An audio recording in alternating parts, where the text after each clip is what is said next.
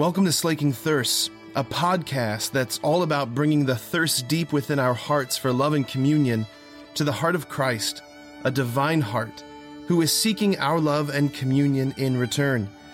The hope is that the two thirsts would meet and both thirsts would be slaked. Good? Yeah, good. Oh my gosh, friends, this is a good day, amen? Amen? Okay, want to make sure you're awake out there. Okay. Eric and Christina, man, oh man, this has been a very awesome, blessed journey to have walked with you. My name is Father Patrick Schultz. Those of you who don't know me, I'm one of the priests here at Sacred Heart, and I had the privilege of preparing these two for this day, and it's been so much fun. We've had so much fun, and I was sorry I couldn't be here last night for the rehearsal. Deacon Rich ran the rehearsal last night. I asked him this morning, I said, how'd it go last night? And he goes, they were a fun bunch. And it's like, I don't doubt it. There's more cowboy boots in this wedding than I've seen in a long time. So, are you wearing cowboy boots too? I thought you were. That's awesome. That's so awesome. This is a beautiful, beautiful day that the Lord has made. And this day is so much more than simply just solemnizing your already beautiful relationship, right? This is not just simply about, sprinkling a little religious fairy dust in a ceremony on your relationship. No, this is about something radical, something incredibly transformative, something real, right? That by the power of God's Spirit, something new is going to be brought into being, a marriage that hasn't existed before. That God, by the power of the Holy Spirit, it's like He welds together two souls, right? The biblical phrase that we hear is one flesh. He makes them one flesh. That only the Holy Spirit has the power to weld human hearts together in this thing that we call matrimony. So today's about real transformation. Something radical is going to happen to you. Something radical is going to happen to you. You're not going to simply receive the sacrament of matrimony. You're going to become the sacrament of matrimony, which is another way of saying that you're going to become a sign. You're going to become a sign. Right? What do signs do? They point to realities beyond themselves. It's the function of a sign, right? That's what they do. In the church, that's what sacraments are. All of our 7 sacraments, they are signs that both point to and participate in the reality that they signify, right? So, baptism. So when we start baptizing all of your 50 children that are going to start happening, we'll bring them to this font. I don't know. I can't predict the future. But we'll pour water over their heads, right? So like the visible reality that water's being poured over this baby's head as we say, I baptize you in the name of the Father, the Son, and the Holy Spirit. It's an outward sign that's communicating an invisible grace, that something powerful is happening to that soul, right? Same thing with Eucharist, same thing with confirmation, same thing with all the sacraments that we have, especially matrimony.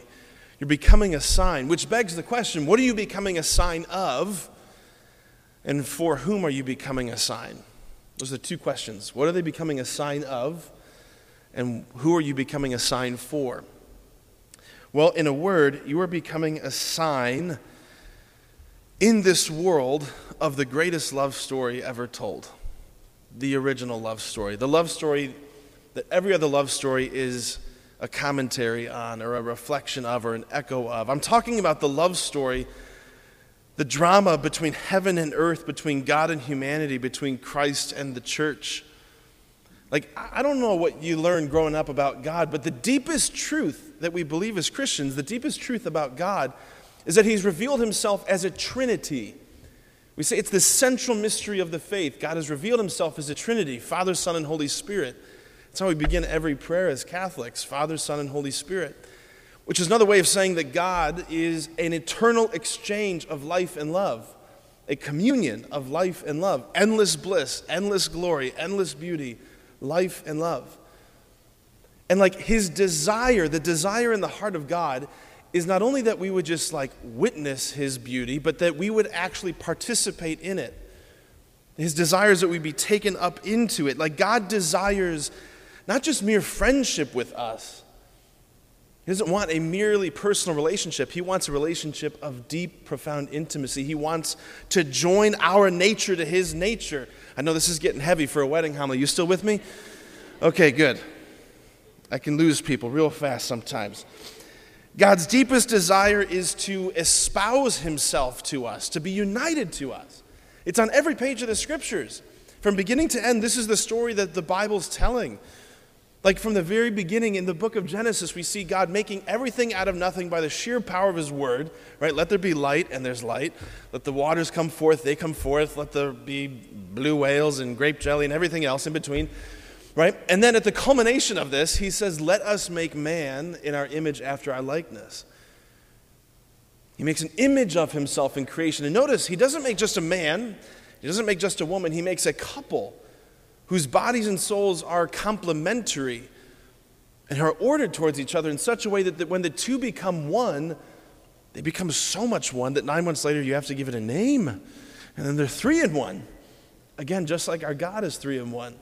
That God created marriage in the beginning to be a sign not only of who he is, but of how he wants to relate to us. Again, God doesn't want mere friendship with humanity. He wants a relationship with us, with you, that the least inadequate image he can give us. He's like, I want something that's like spouses. I want to be implicated in everything that is yours. I want to be so deeply united to you that every thought and breath is united to me. Jesus will say in the Gospels, I want my joy in you. He wants this organic unity. He wants to be united to us.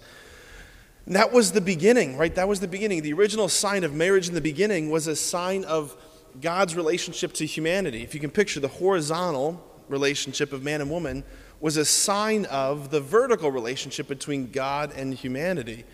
But that relationship was disrupted by an enemy. Right, this is the story that Genesis chapter 3, there's an enemy who broke us apart from the Lord and broke us apart from each other. Right, so we were separated from God, but God in his amazing love didn't leave us in that state of alienation. He came, Scripture says, in mercy to reunite our nature to his nature. He came to rescue us. Think of every movie. Think of all the stories. Cinderella, Sleeping Beauty, Titanic. Like, why do these movies work?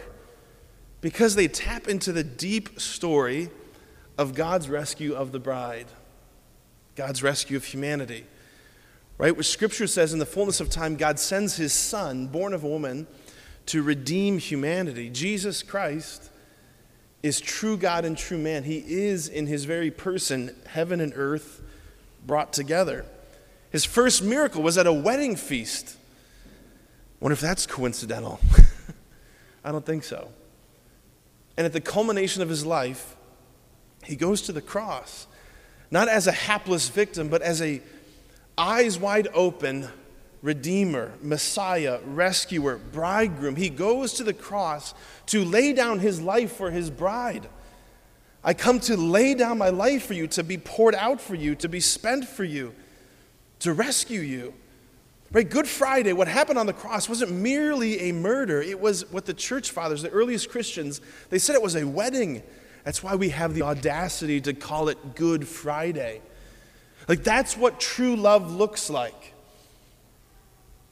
Anybody who's ever fallen in love, you feel in your heart, this is what's brought you to this day, you feel in your heart this impulse that says, there's nothing left for me to give except to give you my entire life. I want to lay down my life for you. That's what true love looks like, and that's why you are here, to stand in front of an altar, to stand in front of Jesus, to stand in front of the Lord, to be imitators of him, to lay your lives down for each other. Like, the love that's brought you here, you are not its author. In some ways, you're its victim. You've been caught up into it.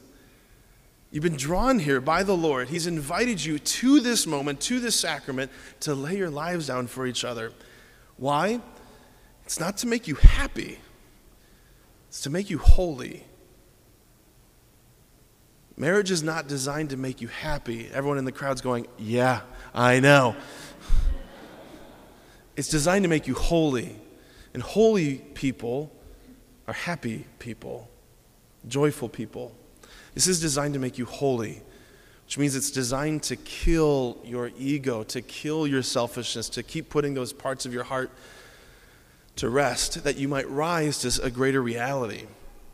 Right? The problem is that there's still too much you in each of you. So the Lord is saying, okay, Christina, I'm going to give you an Eric. And Eric, I'm going to give you a Christina. I'm going to lash you to each other that you might be the exact sandpaper that the other one needs to be polished into something beautiful, to be polished into a saint. You are each other's ladder to heaven. The way that you sacrifice, the way that you love and forgive and show mercy, kindness and tenderness, all of it is entering into what he did and being fashioned into who he is. And those for whom you're going to be the sign, it's all of us. All of us. You see, like the tabernacle here that has the consecrated host in it, that sucker's bolted to the altar up there. That thing's not going anywhere. The statues in here, they're stuck to the walls. I tried to take that one and put it in my room. Just kidding. But they're stuck. Nothing in this church is leaving this church, but you will. In a moment, this wedding will be over. You'll leave the church, and you'll start your married lives, and you'll be out in the world. And people will get to see you. And the idea is that they're meant to experience and taste a love that doesn't make sense, a love that doesn't come from this world. You're meant to be a sign that everyone can see that, gosh, there's something about them. There's something about the way they love each other. What is it? It's Jesus. It's Jesus. So friends, if you are prepared and ready to lay your lives down for each other, to enter into something that's so much bigger than you, I invite you now to stand in front of the altar, in front of the Lord, in front of your friends, and to lay your lives down.